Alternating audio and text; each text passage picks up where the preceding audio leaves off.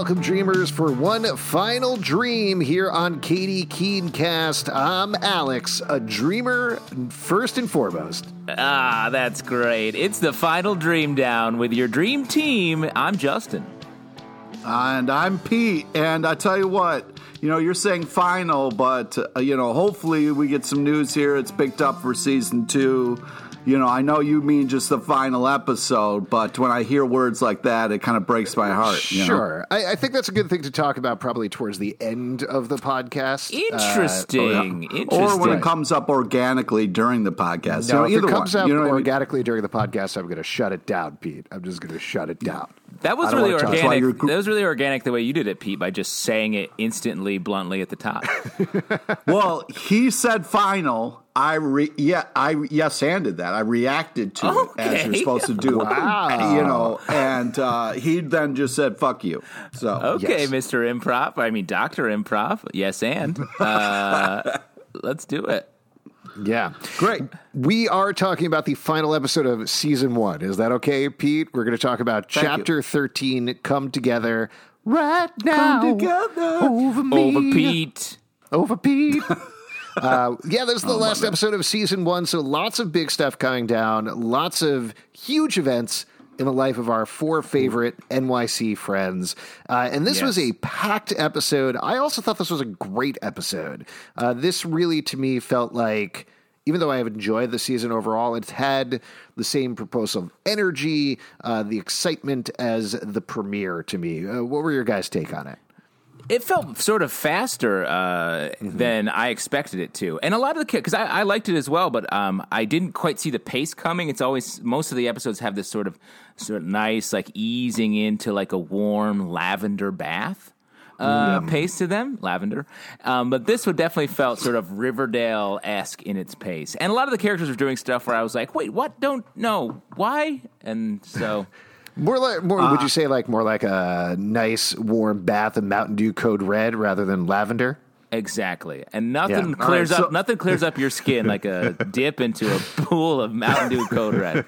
Code Red. So I would like to say though that I appreciate your plugs for lavender. Very soothing, all about that.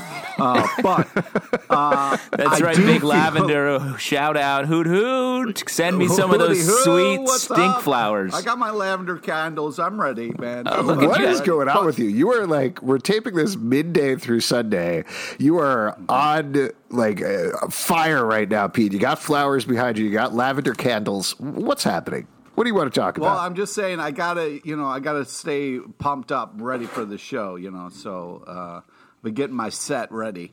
But I think that I agree with Justin. Normally the show is nice because it's not fast paced. It's a nice relaxing show about friendship and, living in New York City and kind of a filtered view. So it's fun. But this episode, I very much enjoyed it, and it kind of got back to its roots a little bit of what's great about this show, kind of like natural musical numbers that kind of happen because that's what the character's going through and doesn't feel forced. So I was very happy with this episode. A lot happened.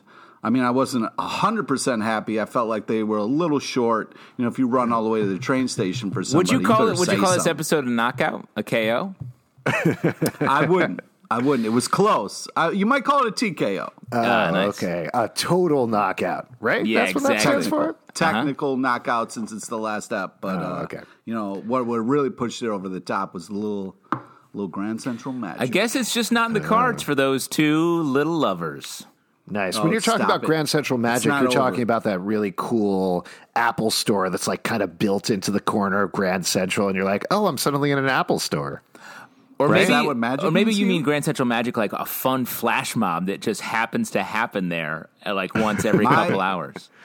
My Grand Central Magic is the food you can get downstairs. Wow. Oh, that is a good food court. I'll give you that. And I'll tell you what, if you're a man like Pete who loves eating in mass transit hubs, you're going to love the Grand Central Market downstairs. Yeah. Oh man! Actually, you can smell the meat the Grand before you Central get to the Market, steps. like the actual market there, is very good. I will say. Like, forgetting about the food court. What are we talking about? Let's get into recapping Katy Keene. That was just a little New York flavor from our pals Alexander Salvin and Pete LePage. Fine diners on the subway system. I mean, I will tell you, I used to go shopping and hang out for a very long time, just like looking at the cheese and the fruit and the nuts and the coffee at the Grand Central Market all the time. It's a good place. Oh, that's right, because you were a 19th century orphan, right? You would go there to look at the cheeses and say, "Wow, Mr. Cheese, where do you get those big wheels?" Pete, with his tall, tight pants and his suspenders, would create a distraction, and I'd grab an apple out of one of the buckets. Wow, you too. Yeah. And then we'd split it. Yeah. Best friends. Good times. Bunch of scamps we were. Speaking of scamps, let's talk about the Fab Four, because a lot of stuff is going on with them. Kicking it off with Katy Keene. She has several jobs. The two main jobs that you need to know about. One, she is apprenticing for a guy named Guy LaMontagne. Oh, my goodness. Sorry, it's French, Alex. It's totally understandable. Yeah, it's like I'm doing French on LePage. Duolingo, but that hasn't come up yet. Oh, wow. Oh, no? Guy When do they cover LaMontagne characters from Katy Keene? mange Le Pan. Le Pain Quotidien. Peter LePage. Anyway, talk about Satan. So Guy LaMontagne, a.k.a. Satan, is running things at Lacey's. Katy was working for him. Found out last episode that not only had he stolen her designs, he had stolen designs from every assistant pretty much that he ever had. He also is sleeping with her. He's kind of her boyfriend, which complicates things just a scotch. Just a tiny little bit. But she comes to blows with that this episode. The other thing that's going on, she has another job, which is in the personal shopper department at Lacey's. Her former boss was Gloria Granbilt, who got kicked out. She was kind of a frenemy mentor, a frementory, if you will. Yes, and she has and another sort of friend, a mother, so she was more of a anemone. Sea anemone. Why? He barely made it past that, and you dove right back into it. I'm trying to cover the bases. We're not here to rush. We're here to settle into a cool lavender bath. Have I talked about lavender? Pete, you got any candles that smell like that? I sure do. Oh, nice. Love it. I wish I could smell it through this camera. So Gloria Glenville is the boss. Amanda is her other frenemy who works in the department with her, is co-running the department, though frankly Amanda is pretty much running it by herself. Last thing you probably want to know about Katy is that she was formerly dating a guy named K.O. Kelly, who's a boxer. K.O. Kelly is dating a woman named Zandra Cabot. Now, segueing into that, Zandra Cabot is a very rich lady in New York City who stole all of Josie McCoy's songs, her band, the name of her band, the look of her band, created a band called Zandra and the Kitty Cats instead of Josie the Pussycats. That's Josie, so different. That's very different. I think it's totally very fine. Yeah, it's fine. It's like how those other people have that Kitty KeeneCast that they put up, which isn't upsetting to me at all. That totally cool dudes. No one would ever judge that. No one ever think we would dislike them just for absolutely replicating the exact same thing. So Josie, though, has her own band. She's been clashing with Zandra over this. She's also been clashing with Zandra because Zandra used to date a guy named Alex Cabot, who turned out to also eventually be her stepbrother. Alex Cabot fell off the wagon Nothing recently. weird there? Nothing weird. How many people have you ended up dating that you like your parents end up marrying? Like, I have Zero. Really zero. That's so Zero. Really? No, I've dated most of my siblings. Yeah. Oh my God. Step siblings. Don't say that. Step siblings. Step siblings. Don't say that kind of stuff out loud. It's totally fine. It's not a big deal. So Alex fell off the wagon because he started working with his dad again. Josie is pretty upset about that, which we get into more this episode. Moving on to Pepper. This was one of the big cliffhangers at the end of the last episode. Pepper finally opened up her dream multi-use art space, the Pepper Plant. Oh, yeah. Every child dreams of someday owning a multi-use space. You know, you shit on that, but it's a beautiful dream where all of her friends can be in one place and create things and be happy together. So fuck you for shitting on that. I'm not shitting on the dream. I'm sure you guys, when you were on the streets just looking at those big wheels of cheese behind the glass, thinking, someday I want a space with not just one use, but multiple uses. I don't know. I used to where turn Alex to Little Pete. Eat his cheese? What? I was going to say a whole room for Alex and all of his cheeses. Yeah. Well, usually in that case, I would create the distraction and Pete would grab the wheel of cheese and we just kind of ride it down the street. Well, the cheesemonger would be chasing after us, saying, "You come back here with my cheese." Yeah. It's fun. Fun times. You guys were mice, right? Yeah, we were in mice this fantasy? Well, see, what we would do is we would hollow it out like a tire, and then we'd get in the tire of cheese and roll it down the street. So you then eat this street cheese? This cheese you've ridden? We'll eat it the whole way. If we got away from the cheesemonger, who, again, in this scenario, is a giant cat. Yes. I think we're all on board with what's happening here. Pepper, you want to... Oh, yeah, Pepper Smith. So she got arrested at the end of the last episode because she is also a big old con woman. She had trained under a woman named Miss Frisia, who trained her to be a con woman. She had ripped off Alex Cabot's money and got arrested for it. Yes, Pete, what do you want to say about Miss Frisia? So, Frisia, not to be confused with Frisia from Dragon Ball Z. Ah, yes. Everyone at home is nodding their heads like, yes, that confusion was happening for me just now. Yes. Well, I thought for a second I was listening to a Dragon Ball Z podcast. Thank you for clarifying. Do you think that Bernadette Peters is often... Does she do the voice for Frisia on Dragon Ball Z? She is so talented... I bet she could do it and do it amazingly. Wow, way to spin that into a compliment. I just think, Pete, it's pretty ballsy of you to bring that up. I don't know why it's ballsy. I just want to make sure people are Dragon Ball Z. It's Dragon Ball Z.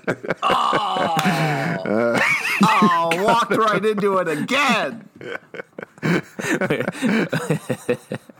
I've never said that before. That just occurred to me. It's just an idea I just had. God damn it. Pepper Smith, she got arrested, thrown into jail. One other detail that you probably know about her is one of the secrets that came out about her is that she didn't grow up super rich. She actually was dropped off as a baby by mysterious parents and raised by the doorman in the building that she grew up in, that Miss Frisia was in. That's how she met Miss Frisia. And she introduced her dad to Katy Keene the last episode to try to make amends for the lies that she had laid down through their friendship over the course of the entire season and beyond.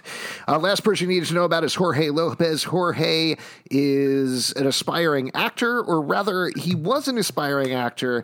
He had given that up to follow his dreams of being a drag queen. What? On Broadway, yes. Broadway actor. Sure, Broadway actor. That's different. Yeah, it is different. It's not like he wanted to be a film actor or anything. He'd be like, no, I have Broadway dreams. He wasn't going out for commercial work. He wasn't going out for he was going out for Broadway stuff. Let me just say, as a classically trained actor, you often start with the stage, and then you make a transition to other different mediums, perhaps commercials, film, television, light pornography, like whatever sort of goes with what you're working on. In this particular thing, Jorge was talking about his dreams of being on Broadway. That is correct. Thank you very much. He gave those up momentarily to pursue his actual dreams of being a drag queen named Ginger Lopez. He pushed back on that, or actually reversed course, because his dad was very upset, very worried about him for multiple reasons, which we'll get into when we talk about the episode, but also because his parents, who own a bodega as well as the building that Josie and Jorge and Katy all live in, is up for sale. They're going to lose the entire building, so he is hoping to go back, make a little money for them, and give up his dreams at the moment. Probably more things you need to know, but we'll get into it when we talk through the episode. How should we do this? Should we talk about everybody's storyline individually? Because they do, given the title, come together, but they are still pretty separate as they go. Yeah, let's talk about them separately, and then we'll bring them together for the last couple scenes. Okay. Should we start with Josie? You want to talk through Josie? Oh, Pete, do you want to... Is there something you wanted to bring up?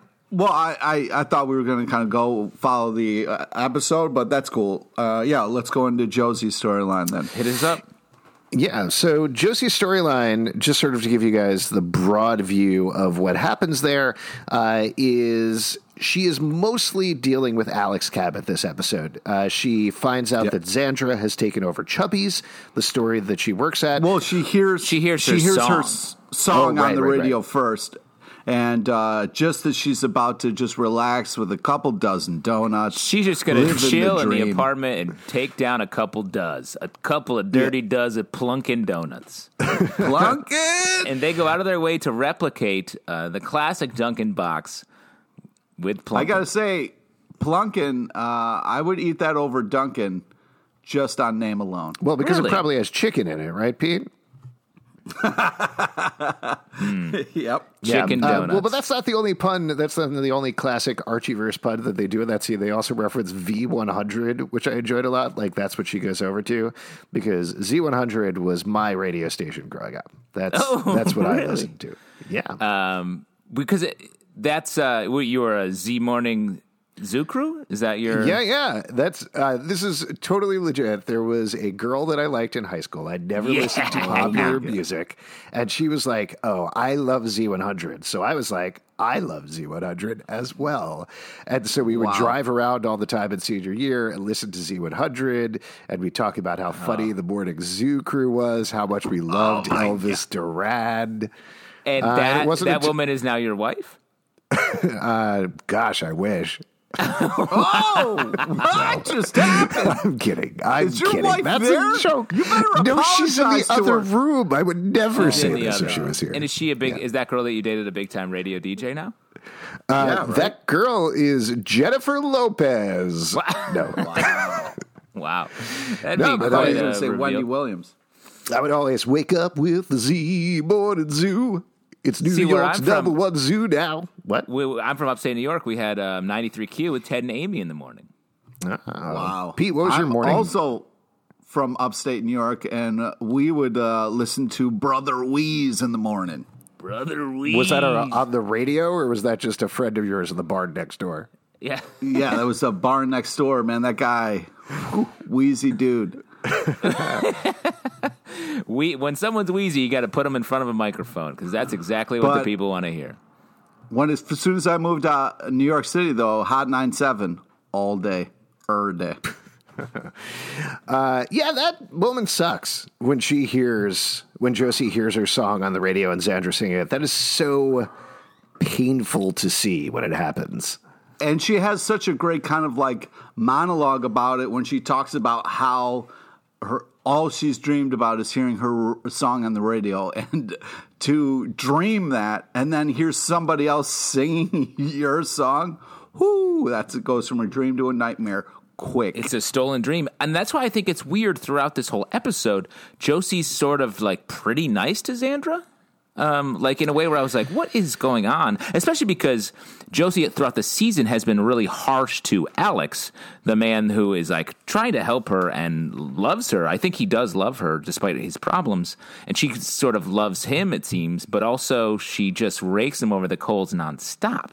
And Xandra is truly the villain. Well, first off, Alex is a bit of a fuck up, okay? He can never, his computer keeps freezing and he can never record podcasts correctly. The guy not Alex in the podcast. Oh, right. We're talking about Cabot. Yes, My fault. By the way, thank you for blaming me for things out of my control. I appreciate that. Wow. Yeah, no problem. I just got mixed up. My villain Alex is kind of, like easy confused. Wow. Easily confused. This is great. Nice little pullback of the curtain there. Alex is, he's not nice to Josie. He also isn't doing things in his best interest, for her best interest. He has hot and cold moments. Sometimes he's super sweet, super nice. Jekyll and kind of Hyde when he's kind of like, on or off the wagon. That's only been in the last two episodes. I think most of the season he's been really trying to help her. It's just, yes, he does make mistakes because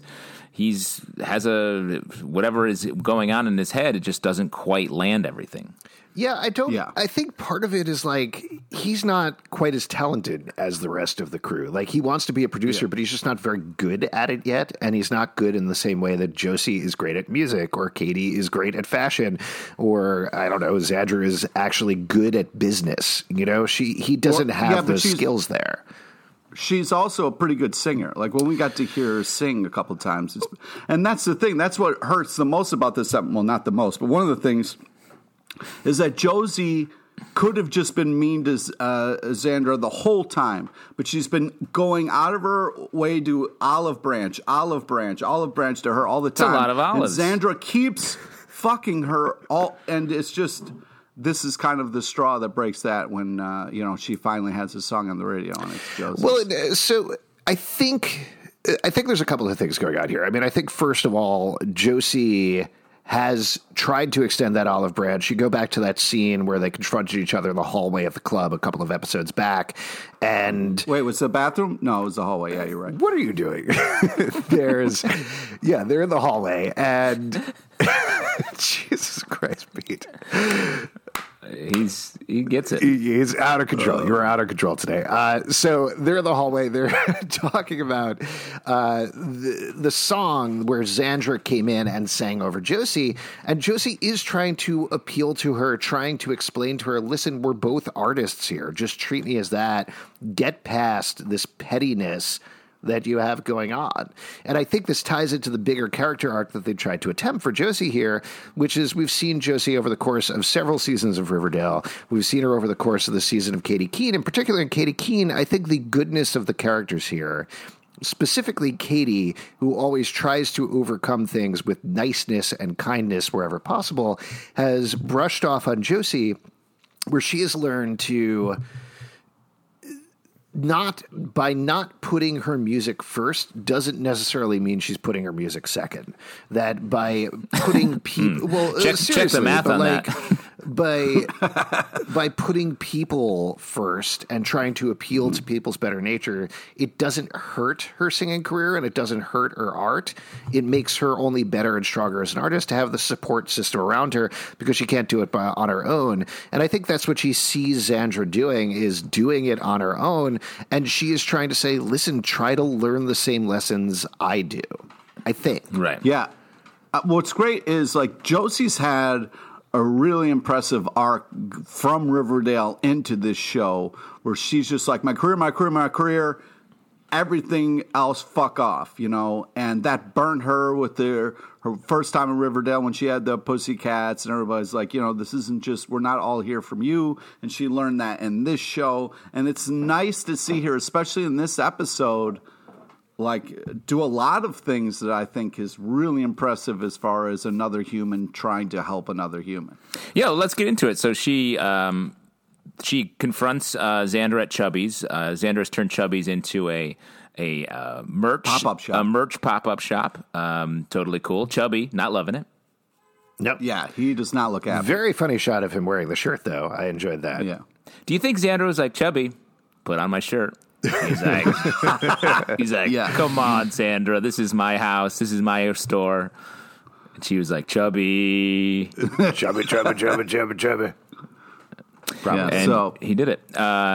And while they're in the middle of the fight, Josie confronts Xandra and is like, hey, you stole my song. I just heard on the radio, you crushed my dreams. And she's like, you want to talk about crushed dreams? Alex is using drugs again, and which is an unfair, which is just like, not cool. Really deflected what was happening. Like all of a sudden the radio and the song doesn't matter anymore, and her dreams doesn't matter because the guy that she's dating and also this dude's stepbrother, and they used to date, and that's fucking creepy as fuck.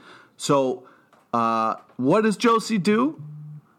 She fucking organizes a goddamn intervention. Well, and hold on. Before out. we get there, it's important to talk about the scene where she talks to Alex about it, and he's acting like a fucking bad man. He's like, I'm cool. I'm very cool. Massive nosebleed.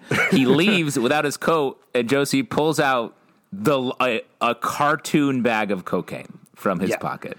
That bag of cocaine was amazing. That was an amazing, amazing prop. And I was looking at some of the writers' tweets when the episode was going on, and even they were like, holy shit, that's a big bag of cocaine. So I don't know. There must have been like a visual thing on set or something like that, because I bet one of the writers was like, put a little more. Yeah, that's right. A little more cocaine. Yeah, bigger bags, more bags, bigger bags. Yeah, and then their nose bled. Yeah, exactly. But in that case, it was them using their psychic powers for the first time. I mean, I'm sure it was one of those things where they had a regulation size of cocaine, whatever that is, and they probably just didn't play well for TV. That is. I'm Pete, and I don't know what bag sizes cocaine comes in. You're damn right I don't. But you were like, it was an amazing bag of cocaine. I've never seen a cocaine bag so big and luxurious. I mean, anyways. So, yeah, I think that it was just a cartoonish bag of cocaine, which is kind of ridiculous. But in Katy Keene's filtered world, everybody has cocaine. That Katy Keene. The show is built on big dreams and big bags of cocaine. Yeah, that's just a regular size bag of cocaine. Yeah, it's like how a New York minute is like really fast. A New York bag of cocaine is really big. You got to stay up all night, every night. Yeah. Pete and I did something like that once when we were much littler. We had a huge, we thought it was a bag of flour that we were sneaking out of the flour store. And then we tripped and fell when the giant cat was chasing us, and we fell into it. And that turned out to be cocaine, but it was very funny in that scenario. Like a lot of orphans, you were out in front of the cocaine shop just begging for a little pinch. Yeah. Please, Mr. Cocaine, can I have a little bump? So yeah, Josie does confront Alex in the park with Xandra, which I think really underscores this point of her reaching out to other people, trying to think the best of other people. And it wouldn't have worked if it was just one of them, right? Like Alex would not have gotten to rehab in that case. So I do think it does work. I like seeing Josie and Xandra stick together. If we do get a second season, I don't expect that that's necessarily going to keep up with their best friends right now. But I'm glad that they took that step with Alex to help him out. Yeah, I mean, imagine like confronting your current girlfriend and your ex-girlfriend who's also your sister. Like, that's going to have extra weight behind it. Oh, man. I would need cocaine just to get through that meeting. That's why whenever I do an intervention, I bring drinks, just because, like, you're going to need them, you know? I know, it's so stressful. I just need to relax for a second. So stressful. You guys want some cocktails? And one other thing that we learned in the Josie storyline, Xandra very offhand mentions that her and this superfluous character named K.O. happen to have broken up. Stop that. That is Katy Keene's true love. She is finally coming to that realization, although slow that it is. Stop dismissing K.O. I don't know if she's coming to that realization, but I guess we'll talk about that later, if we have time. Yeah, we'll see if we have time to get to that. Let's jump over to Pepper's storyline, because that's also relatively short and pretty much separate. The big thing there is she gets out of jail. Only Jorge and... I was about to say Pepper. Jorge and Josie are there, which I thought was very sweet. Obviously, this is emphasized, but Josie, after really doubting Pepper at the beginning, is there for her at the end of the season. But Katy isn't there. This was a weird choice to me, and the reason this plotline was a weird choice of having Katy really doubt Pepper is I thought that was resolved last episode. Like, we had that very sweet scene when they get to the Pepper plant where Katy sees the whole fashion corner she set up, meets her dad, seems very happy about that before K.O. Kelly appears out of absolutely nowhere. Is like, Katy, I got some advice for you. Hey, stay focused, asshole. Oh, right, yeah, sorry about that. But Katy, from a dramatic... hey, is this your fashion corner, or are these all your mannequin friends hanging out? Hello, Matt. Why did you never introduce me to your mannequin friends when we were dating? Are you guys just upset that KO just has to think of a place and then he appears there? Is that what you're upset about? Yes. That KO has an uncanny ability to be wherever he is needed right at the time that he should be seeing something? He is. Well, let me ask you this, Pete. Then why does he fucking need to take the train at the end of the episode? Great call. Pete, when you were... Because something happens on that train, and he needs to be there for it.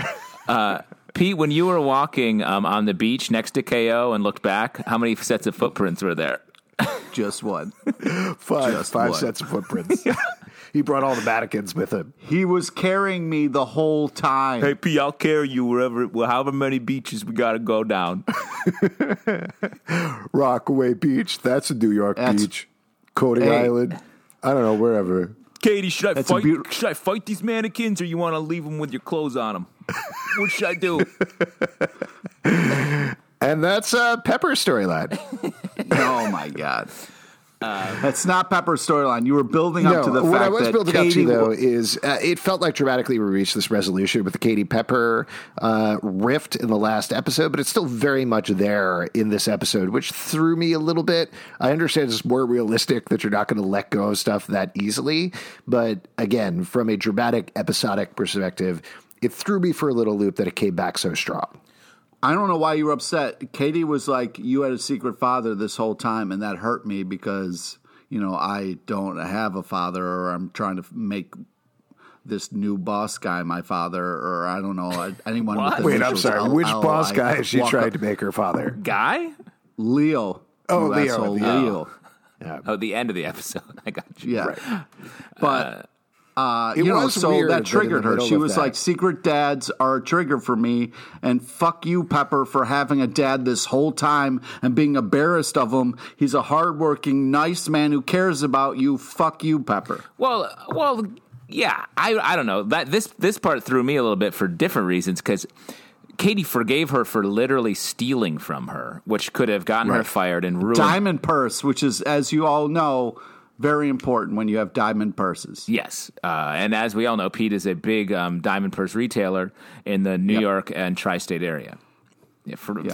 Yeah, how's that going right now with everything going on, Pete? How are you doing? Not good. I've had to branch out to Philadelphia to try to get my diamond purses back on the street. Oh, okay. Oh, it's been going not good, so you've actually expanded your business. Yeah. We've had to move locations. Nice. Gotcha. And as we all know, Philadelphia, the city of brotherly diamond purses. Yes. But Pepper and Katy just do think about settle this for a second, guys. A cheesesteak that comes in a diamond purse, everybody wins. Oh, God. This is so gross. That's disgusting. Your model of single-use diamond purses feels extravagant. Here you go, sir. $10. Oh, I'm sorry. That was a piece of cheesy meat. I apologize. Let me reach back into my diamond purse. Excuse me, sir. I just bought the cheesesteak in a diamond purse. Is this microwave safe? I want to reheat my cheesesteak. Hot diamonds. No, it's not. Very hot diamonds. That's the name of his company, is Hot Diamonds. Yeah. That feels a lot like you're stealing these diamonds. And I mean it both ways. These diamonds are hot, stolen. Yeah. Anyway, my point was, Katy forgives her for stealing from her, but can't forgive her for keeping her father's secret. When that's just Katy's issue with the way Pepper is living her life. Like I feel like those things are flipped in the way a normal person would react to it. So I did think it was an interesting choice, but I do like the way it played out, and I like the way that Pepper and Katy eventually came together in this episode.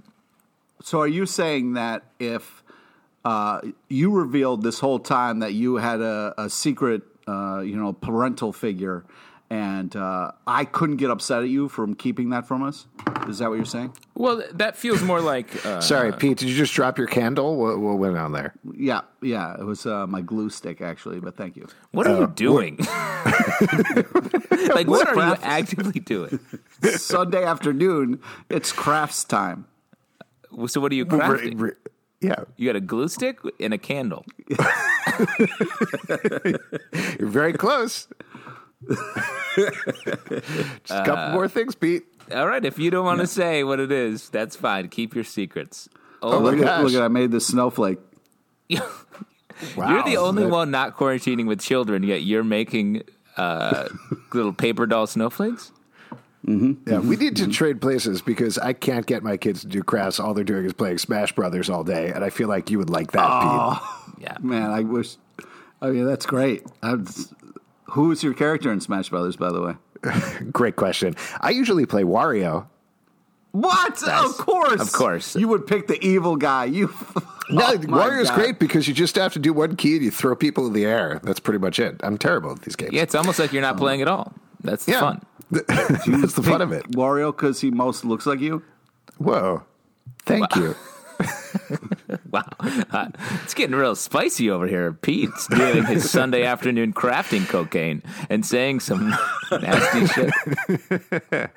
I mean, as far as I can tell from what he has set up, all he's doing is smearing glue all over the place in an enclosed space. So that explains that. Yeah, that explains why his eyes are permanently crossed. Getting back to Pepper's storyline, other than the Katy stuff, though, the big thing is her dealing with Miss Frisia, who still wants to do cons, but ultimately she shuts her down. The two things that I thought were great about this storyline, one, of course, is Bernadette Peters just free range singing, just in the wild. Free range. Yeah. Free range. It's great, though. I love that they can bring Bernadette Peters on the show and just let her sing. That's so much fun.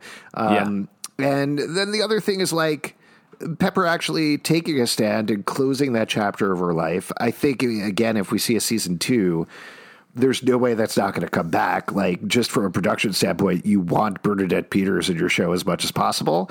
But also, it's very fruitfully dramatic to have her say, I'm over that part of my life. I'm a producer now. I have my dream multi-use art space.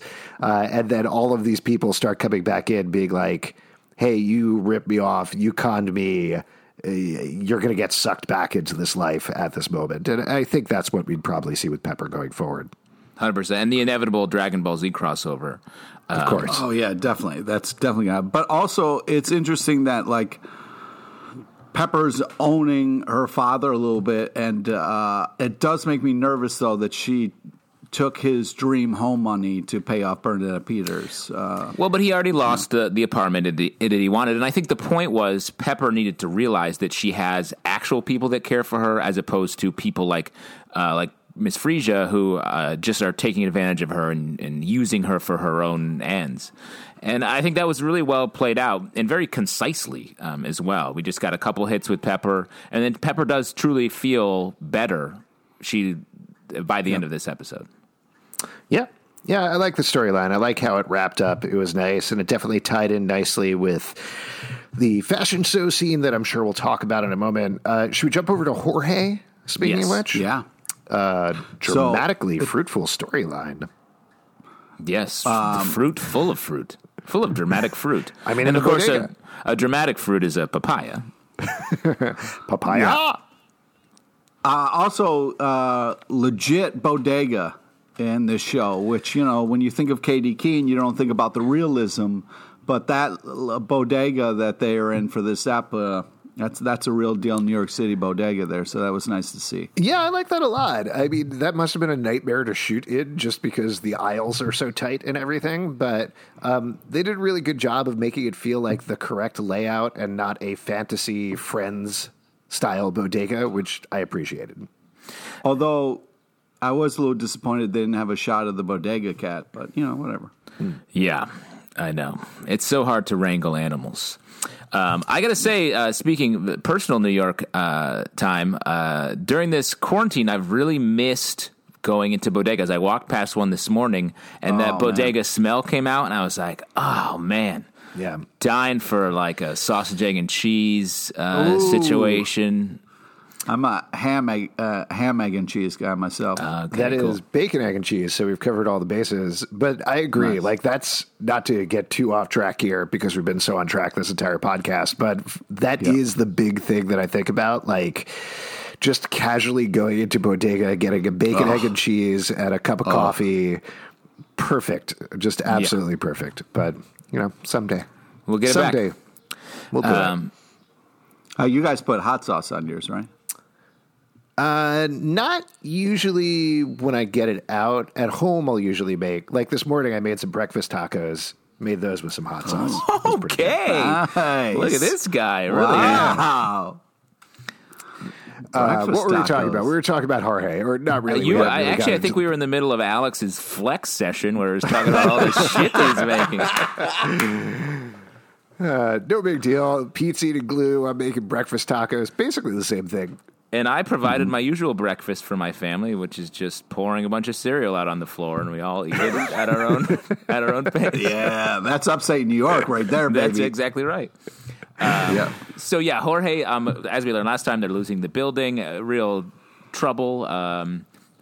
And so Jorge wants to do something about it. So he goes up and gathers signatures. And there's a little sort of backstory. The way this is shot, the staircase, outdoor staircase that it's in front of, is actually very coincidentally right where Roberto Aguirre Sacasa used to live when he first moved to New York, which I thought was a fun. The location scout just happened to pick this place. They also. Oh, go ahead, Pete. I was going to say that they also had like typical New Yorker moment where Jorge's out in the street fighting for something. He's like, they're going to turn my home into an Equinox. And this douchey couple's like, ooh, an Equinox, about time. And you're saying you agreed with the douchey couple, as I did, right? No. Gentrify as much as possible? Yep. You're an asshole, man. More Starbucks, more Trader Joe's. Strong stance. Strong stance for Mr. Breakfast Taco over here. Yeah, exactly.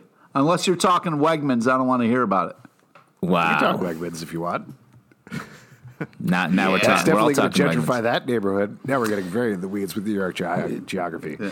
Too deep. So we have a big dramatic. The other big drama going on is Jorge and his father finally sort of come to grips with what their split over Jorge being Ginger, and we find out that Jorge's uncle, his dad's brother, was, I guess, secretly gay, came out, and then died of AIDS.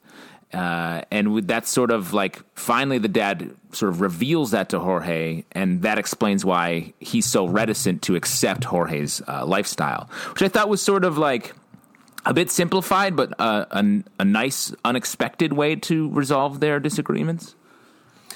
Also, there was an interesting moment where Jorge was like, you got to fight. You can't just accept things the way that they are. They were like, hey, we're losing this home. Like that's how it's going to be. Start looking for new places to live. And Jorge was like, no, we can't just accept this. We can go and fight that. And I thought it was an interesting kind of point of like his dad kind of like accepting things the way that they are and kind of like being sad about possibilities in the future. And then Jorge, who's kind of like this light, is kind of like, you can change things. You can make things for the better. And I'm going to go out even if I just have to run up to people on the street and get signatures. So it was pretty cool. To what you were saying, Justin, I think the reason this worked for me is it felt like it wasn't the only thing. They've done a good job of having Jorge's dad slowly wrestle with different aspects of Jorge's sexuality, of who Jorge is as Ginger, that truly is Ginger. And they've hit it in a lot of different ways. Like they've had the physical safety thing because there literally were gangs going around the city who beat up Ginger and beat up her boyfriend Bernardo. So that was one aspect of it. There was also just the basic aspect where we talked about a lot on the podcast of not understanding it, like not being able to wrap your head around, this is my son Jorge. How can Jorge be Ginger? That doesn't make any sense. That's just a costume that he is putting on, and not understanding that aspect. And I think this last thing about the uncle was more about that being the last step Jorge's dad needed to just reveal this information so that he emotionally can move forward versus, this is the reason he's been so against this, I think so. And I think it's been hard he's like, just stop dressing up like that. You'll be safer if you don't dress like Ginger. And Jorge's like, I am Ginger. And I think it's been, the dad just hasn't been able to fully accept that. And it does feel like as this episode goes on and we see Ginger has the big performance in the park where she wins the award from the former title holder of Miss Washington Heights, I want to say. Yeah, I think that's right. It was the Molly's Crisis drag pageant that Shangela, whatever her character was named, won and handily beat Ginger at, but ultimately gives her the award here. Yeah, we get a big performance. The dad's there.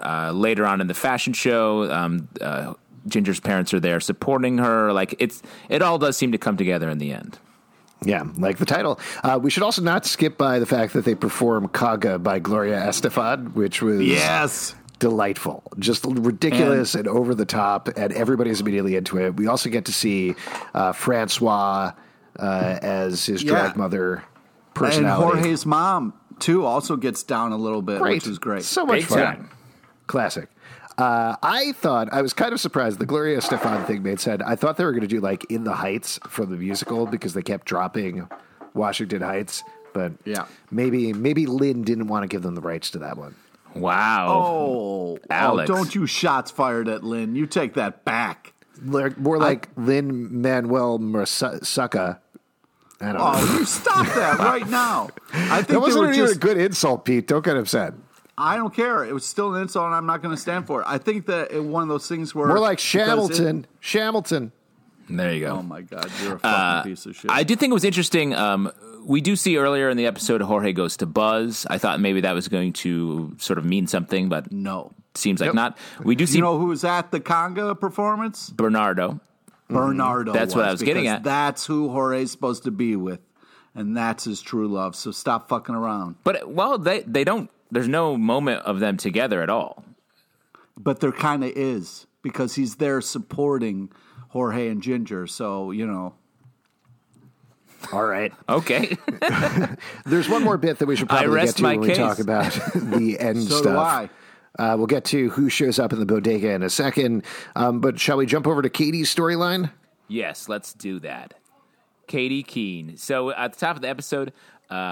Katy sees Guy and instantly gives him some shit. He confesses to stealing all of these designs from her and all of his other assistants. But to make up for it, he wants Katy to be his lead designer, which was tough. It was tough to sort of watch this because obviously Guy is sort of stealing, but also this is her dream. This would make her life. He's better. Not just stealing. He's taking people's ideas and then ruining them in the fashion industry. Like he has a bunch of assistants or whatever, you know, and that he's ruined their careers as he's kind of ascended. I agree. It's bad, but when I was putting myself in Katy's position, I'm like, this is very difficult to turn down. Yes. Well, the other thing that makes it really tough, which we've talked about, and I know, Pete, you're going to yell at me for this, but they have a crazy amount of chemistry. Who cares about fucking chemistry when one person is evil and one person is a really nice person and shouldn't have to be evil just so she can make it in the industry? And that's why, Justin, it's not a hard choice for her. Because, yeah, she could take this amazing job, but she's going to hate herself the whole time. Yeah, I'm not saying she made the wrong choice. I'm just saying it's well done dramatically because when I see characters make the wrong choices or make like choices where I'm like, oh, this could be really good for you, it's a stressful watch. It's like I always say, the end of Dumb and Dumber, when that bus pulls up and they don't get on the bus, that's a stressful moment for me, the viewer. Yeah. Yeah, and that's they talk about that in Writer's Room, right? Like, what's our Dumb and Dumber bus moment? And that's what happens here at the beginning of the episode. Yes, exactly. And I'm glad we finally connected these two pieces of content. I love connecting content. When I was a kid, I always dreamed of connecting content. It's true. And that, look at you. You're achieving that dream every goddamn day. Yeah, and Zalbin, to your point, just because someone has chemistry doesn't mean they should be together. But it's... but counterpoint, he's very hot. Yeah. Ooh. Alex rests his case. You find it attractive that he takes advantage of people and steps on them so he can get better? Well, let's keep talking about the episode because Guy also says, I love you, which is the first time he's done that. Yeah, but he throws that in there as to try to be like, hey, you know, don't tell everybody I'm a piece of shit. You could ruin this all for me, so I'm going to throw I love you on there as well as a job or however many days you want off or whatever you want. Well, this moment, the best part about this moment is that once again, K.O. Kelly baffs in from absolutely nowhere in the background, wanders in the door, is like, oh, I love you, and then disappears out of absolutely nowhere. I was trying to get on the subway. Where am I? What is this? Is there a bathroom I could use in here? Yeah. Hey, Katy, I saw some of your friends at the window. But what's nice is K.O. Kelly represents a pureness, a love, and Katy is doing the wrong thing, and KO appears to kind of be like, you shouldn't be doing this. This isn't right for you. Well, but he doesn't interact. It's not even clear if she sees him in any way. Yeah, in the doorway, it was a little She weird. feels him. She feels No, it. but she doesn't, because like the She only does, reason though. that he shows up there is so that he can think, oh, Katy has moved on with Guy. It's time for me to move back to Philadelphia. Like, that's the reason for him showing up there. Yeah. Is that little explanation. But it feels like they shot his scene entirely separately, like weeks later, and then subbed it in. Yeah. But can you imagine, like, making the choice to leave New York and go to Philadelphia? Like, God, what a Disgusting. what a monster. I can't Right, imagine. Pete? What competes with the cheesesteak then, huh? So What- wait, let me follow up on that. Are you saying, Pete, that you moved to Philadelphia to get thinly sliced meat and cheese whiz? Yeah, Wow. and bread. Oh, okay. So you would give up, so you would put cheesesteaks over pizza and bagels? Is that what you're getting at? Yeah. Oh, Wow. you've changed. Get You the have fuck off changed. my podcast. So I do think that I think the guy does love her from his own perspective. Not saying he's a good guy, but I don't think he's lying to her here. I agree. so- I think he is. Okay. We get, so Katy is, obviously she says yes in this moment, to the job. And then she's talking to Amanda. Amanda's mad that Katy's leaving for this other lifestyle. We get some fun Amanda here. Feels like Amanda Yeah. and Katy are friends now. Yeah, the Amanda moment was really beautiful. They both were talking about the ending of Lacey's and how it's both been there for them as well as so many others.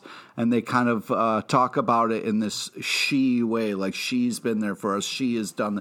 And it's really great because not only could they be talking about the store, they could also be talking about Gloria. And it's a really, to see Amanda kind of let Katy in a little bit there and share that moment was really beautiful. The Amanda, Katy back and forth is really fun. Well, and it feels like those moments that you have, and I hope anybody listening to this who has not had one of those moments never has one of these moments, but like when the company, the place you're working at is completely changing or everybody is getting laid off or something like that, everything evaporates. It becomes you versus that external force that is shutting down the thing that you love or even partially love. And I like that. It felt very real to me that in this moment, all those walls would fall down and they would just be together against the world. Yeah, it was nice. And Amanda's been such a fun character. It was good to have give her like a sort of a satisfying end for the season. Then we get Katy with a pretty random. It felt, at least when it started, the musical number felt very out of nowhere, but it was very good. She goes up to the. We see a flashback of her and her mother. She goes to the lighthouse, her place of power. Yeah, that's her like little safe place or happy place. And, you know, she's kind of there questioning her life choices and what she should be doing. And, you know, when you're questioning your life choices, sometimes you break out into song. So I don't know what you're talking about, Justin. I felt like it was a very nice earned moment. It threw me a little bit at the beginning as well. Like, I think they could have led into it more if she put a song on the radio and was singing along in it, and then it just transitioned into her singing, or she's wearing earbuds or something. What if she turned to the camera and was like, "Hey, Alex and Justin, okay if I sing now?" And then started singing. That would have worked better. I would have for you? appreciated it. That would have been nice. Okay, all right. So you're saying it makes sense because she just was dealing with a life choice. When you chose to move to Philadelphia, did you sort of have a like a little cheesesteak love song that you Yeah, was spun there out? a song you sung? Yeah, there was a song. It was right. I was underneath the bridge, eating a cheesesteak, and that's when I knew I should be moving to Philly. I but want what to song? What be song? a part of it, Philadelphia. Meat and cheese whiz spraying out of his mouth everywhere. Yeah, Love it. Yeah, and then I was like twisting my mustache and be like, "I'm Wario." I'm in a Philadelphia state of mind. By the way, that reminds me, how's the cream cheese there, Pete? Good cream cheese in Philadelphia? Yeah, sure, yeah. Great. So anyway, I had nothing I like better than slipping in after a long day, slipping into a nice warm bath of Philadelphia cream cheese. Regardless of how I felt That might about how be they get nice, into actually. it, I like this song, though. Lucy Hale did a great job with it. It really got me emotionally. It was good. It was a really good scene. And I think, I don't know if Waitress is one of her favorite musicals, but I think this is one of her favorite songs from Waitress. So it was super sweet to get her to sing it. And then it, of course, leads into her calling Gloria back. Which I thought was interesting to have a song that was about like her facing this choice and sort of her mother mixed up in that. And she calls Gloria. So I think that sort of cements her as this sort of fashion mom figure, which I think is interesting because we don't get a big reveal this season. But if we do see a second season, I think Gloria is maybe going to have be mixed up with Katy's mom in maybe a bad way. Ooh. But I feel like it was fun the way they did that because we didn't know who she was calling. You know, part of me was like, oh my God, is she calling KO? Yeah. Turns out it was Gloria. It turns out it was Gloria. And she comes up with a big plan. She comes up with a big plan to, like, what I thought was great about this plan and very consistent with Katy Keene is it's not exactly taking down Guy, but it is getting the nicest revenge you possibly can on him without knocking anybody down, as well as saving Lacey's at the same time. It was Katy Keene revenge, where she like politely before an important thing was like, hey, listen, you're a piece of shit and you mean nothing to me anymore. So please step aside. And the people you've stepped on are now going to rise up and run this shit. So thanks. Bye. And what she does is she calls all of the former assistants that Guy ripped off designs from, has them design dresses, puts on a fashion show since it's Fashion Week. Classic, absolutely that can happen in New York. You just do a fashion show and then it's just happening. Yeah. I'm doing one in my basement. Oh, great. Later You look today. great, by Congrats. the way. Thank you. It's my own design.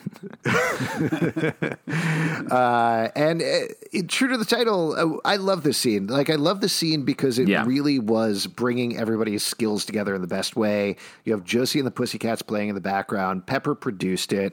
Gloria invited all the people that needed to be invited to make the show a success. It's Katy's idea and her designs. Ginger's a model. Katy got to walk the runway. She's crying. Like, it was like a great big moment for her. It was an emotional moment. It was very emotional. I cried during this episode. And it was, I love the way that kind of like Josie also got kind of dressed up and the Pussycats. And it worked really well with the models walking back and forth to have the live music performance. And then Katy Keene gets a fucking standing O. Yeah. She gets a standing O, and then also it turns out that Gloria brought the person from, oh my God, I wanted to say Parsons. The design school she wanted to get into that she got rejected from, and she gets into Parsons, which is great, but means she's going to be balancing several jobs, being in Parsons, multiple guys. Very complicated time for Katy Keene. Yeah, Indeed. but also Katy Keene freezes. She's like frozen in time. Sorry, she freezes? Is that what you said? She freezes. Yeah. Oh, okay. And she realizes she's at the thing that she's always wanted, going to Parsons is now hers, but all she can think about is one person and one person only. And that person is Prince Errol Swoon. Let's cut directly to that scene. No, I did think it was funny. She suddenly misses KO, seemingly out of nowhere. And then, no, she's finally getting the thing that she wanted. And she wants to share it she with, wants to talk to. Yes. And what's his name? The NYU filmmaker is there holding an old-timey camera for some reason. Yep. And he also somehow knows about what is going on with KO. No, they're roommates. They're roommates. KO and Raj were roommates. So that explains that. And also, like, to Pete's point, her whole thing was she had always pictured taking the envelope that was her application to Parsons, walking over to the mailbox with KO and mailing it in honor of her mom. So all of that made sense dramatically to me. The camera thing was ridiculous, but, you know, whatever. So KO's moving to Philadelphia, again, a crazy thing to do. But she races to Grand Central Station to catch him. Because we know that Philadelphia, being an hour and a half away, is impossible to get to at any point. Any other way. Yeah. And it was. I thought it was great what KO said. He said, "I'm so happy for you, Katy, but I'm a train now. People are gonna ride me to Philadelphia. I'm gonna fulfill my dream of being a train." Fuck you. All right. Choo choo, Katy. Choo choo, Katy. I hope I meet a good caboose out there someday. Anyway, good luck with your human stuff. I'm a little hungry now, so I'm going to be a dining car. I'm going to eat coal and make the wheels turn because I'm a train. KO. Oh, Knock no, a it mountain. off. How will I get up the mountain? Looks like there's a little blue engine that's going to help me out. Hey, so KO is leaving, and Katy Keene runs there to stop him. Now, somebody who's sadly left Grand Central and nobody showed up to say that they love them. It's tough, okay? It is hard.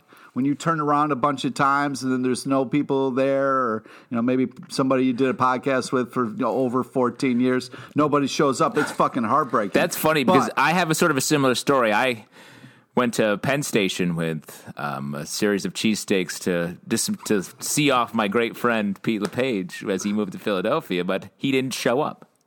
It's Grand Central, not Penn Station. No, but Penn Station does a lot of. It's two separate places. I know. I guess I went to the Staten Island Ferry and I rode it back and forth and took some pictures of the Statue of Liberty. That was just unrelated to anything you guys are talking about, but I had a very nice time. Oh, well, that's nice. It's free to ride the ferry. It's free. Yeah, you don't have to pay.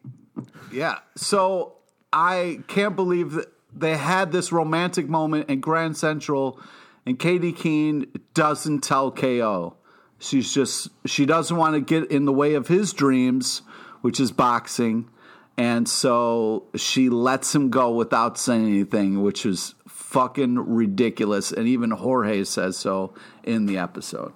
It is, but I think she felt selfish to try to make him stay. And this is the same thing they grappled with earlier. Plus, I think he boxed everyone in New York, so he had to go fight people in a different city. Yeah, sometimes you got to do that. Yeah. And then we get the last little bit over at Lacey's where they've figured everything out. Mrs. Lacey turning out to be the surprise villain of the season, which is interesting to me. Like, that is not what I thought at all for the first episode. But she's clearly take Lacey's, burn it to the ground. It's fine. Yeah. I mean, and Mr. Cabot was also there to be like, don't forget about me. I'm evil too. Right. At the beginning, he was like, I'm going to add you all to my clothes buying app or something. It was like, what is this story? Unfortunately, we don't have to get into that.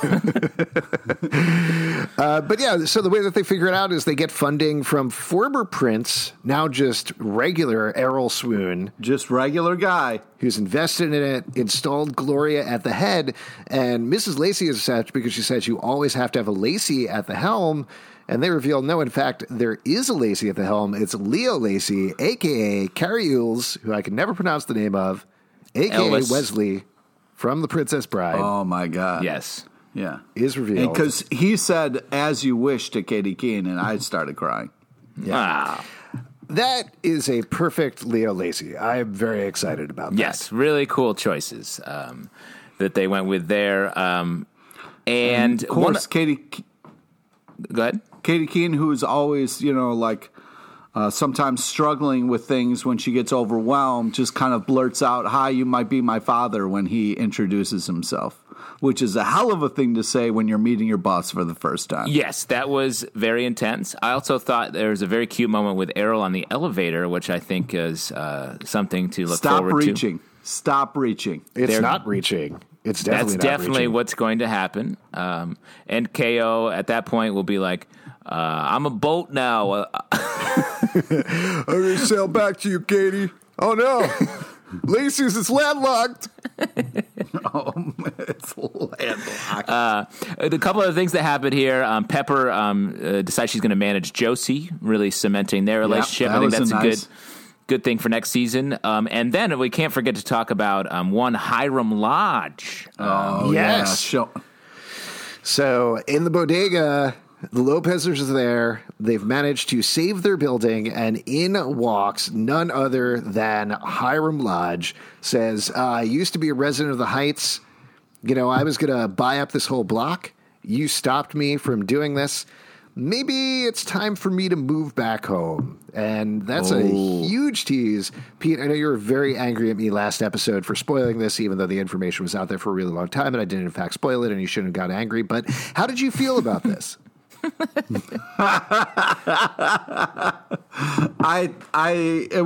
great because Mr. Hiram is a fun villain. Thank you for calling him Mr., by the way. Mr. Hiram. Mr. Hiram.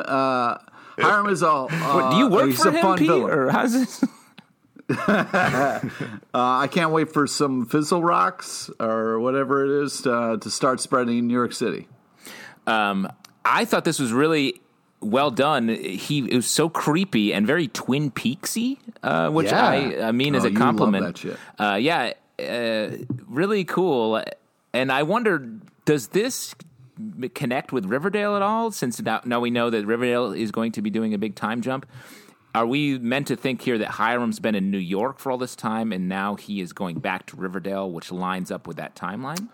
No, I think the opposite, if anything. I thought the implication here was whatever's happened. He was in the coming back to New York. Right. So that potentially, if there was a Katy Keene season 2, Hiram would potentially be moving from Riverdale to Katy Keene and be on the show as a villain. And they even talked about this in interviews a little bit afterwards, where they said by necessity, they haven't had a villain on the show, like a real villain on the show in the same way that they have on Riverdale, but they would have to change it a little bit so it fits Katy Keene. It's not like he'd be going around murdering people all the time or anything like that. No, but it's probably just he's going to probably open up a jail in the Heights where he can work out alone. You know? He could definitely fight KO. And I got to tell you, I think it makes sense to bring Hiram. I never would have necessarily put that together, but I think it makes a lot of sense to have him in the show in New York. And it also probably makes sense for Mark Consuelos, whose family lives in New York City, to film there rather than Vancouver. So it would probably make it potentially easier on him just from a logistical standpoint. So I like that. I like him potentially adding into the show and seeing what he would bring to it. That would be fun. It would be fun. So should we talk about season 2 prospects and just general overall season 1 thoughts? Now's a great organic time to bring it up. Yeah, I mean, that's what you wanted to do because when you tipped your hat at the beginning of the episode. So, first thing I think we should talk about is just the season 2 prospects. It's in my opinion, and just based on everything they said, a little dicey, honestly. So for my day job, I was on a call with the CW heads. They had a bunch of press folks on. I'm not flexing, Pete. I'm giving information. Yes, you are. Oh, my day job where I'm really hooked into what's happening in the world, and I know insider shit. So Yeah, let's hear what he's going to make for lunch today. More tacos, more breakfast tacos. It's all I know how to cook. Ooh, lunch tacos. Sick flex. Anyway, the heads of the CW, they were doing their scheduling call, and they talked a little bit about it. And Mark Pedowitz, who's the head of the network, was very specific. They're very happy with the creative aspects of Katy Keene. They love the show. They think it's great. They think everything that they did in the first season was great. But from a broadcast rating standpoint and also from a streaming standpoint, it's not great right now. Specifically, if you look at the broadcast ratings, which are a minimal concern for the CW, they're more looking for streaming, they're looking for social conversation, all of those other things. But even from an overnight broadcast, it's not that great. But the bigger problem is it's not improving a lot on streaming, not in the same way that other first season shows like Nancy Drew or Batwoman did, where I believe they went up 30-35% after the broadcast airing, just in terms of people watching it DVR'd and streamed on the CW app and everything else. But it's clear they want to make it work. They want to figure out a way to make a second season of Katy Keene, but it's going to depend a lot on how much people stream it on the CW. The entire first season is up there for the next couple of months, and then eventually it's going to go on HBO Max. That's launching at the end of May. I don't believe it's launching with Katy Keene. That's happening later on. But when it does eventually go there, they're going to look for those numbers as well. So you're saying it's up to us to save it. If we just all start streaming it just putting it on, even if it's just in the background, hitting play on the CW website. I mean, seriously, yes. I don't think individual people will help, but like if thousands of people do that all the time, that's going to be very encouraging to them as a devoted fan base. Yes, so all we have to do is get like hashtag Conga trending on Twitter and play Gloria just Estefan hashtag and just Conga. keep playing the episodes over and over again on the CW website. Then we can save Katy Keene. Yeah, I would say the third thing you said was the most effective versus getting hashtag Conga and playing Gloria Estefan songs. Maybe watching the episodes would work. It doesn't look great for a second season of it, but if it does catch on, if more people watch it, again, this is just kind of spitballing based on the information they said, but I could see a world where they do something similar to what happened with Doom Patrol on DC Universe, where nobody watches DC Universe, but people really like the show, and they ended up coming up with a co-production deal where the seasons are now going on both HBO Max and DC Universe. So I could see something like that happening in the future where they're like, all right, streaming went up a little bit, HBO Max pays for half of it, CW pays for half of it, and we put it up in both places. But again, we'll see what happens. It's months off. The CW is not starting their new shows until January, so it's not going to be until sometime in 2021, but it's not canceled yet.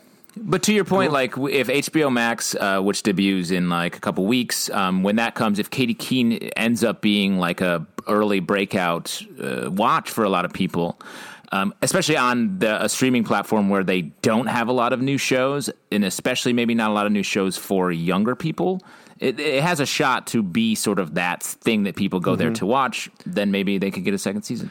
Well, and that's exactly what happened with Riverdale. There's a chance. Yeah, I'm saying there's a chance. That's exactly what happened with Riverdale. Like, Riverdale was a sizable hit in the first season, but it wasn't until it dropped on Netflix that it became a huge hit. And honestly, most people think of Riverdale as a Netflix show. Like, that's where they're watching that. That's where they're waiting for it.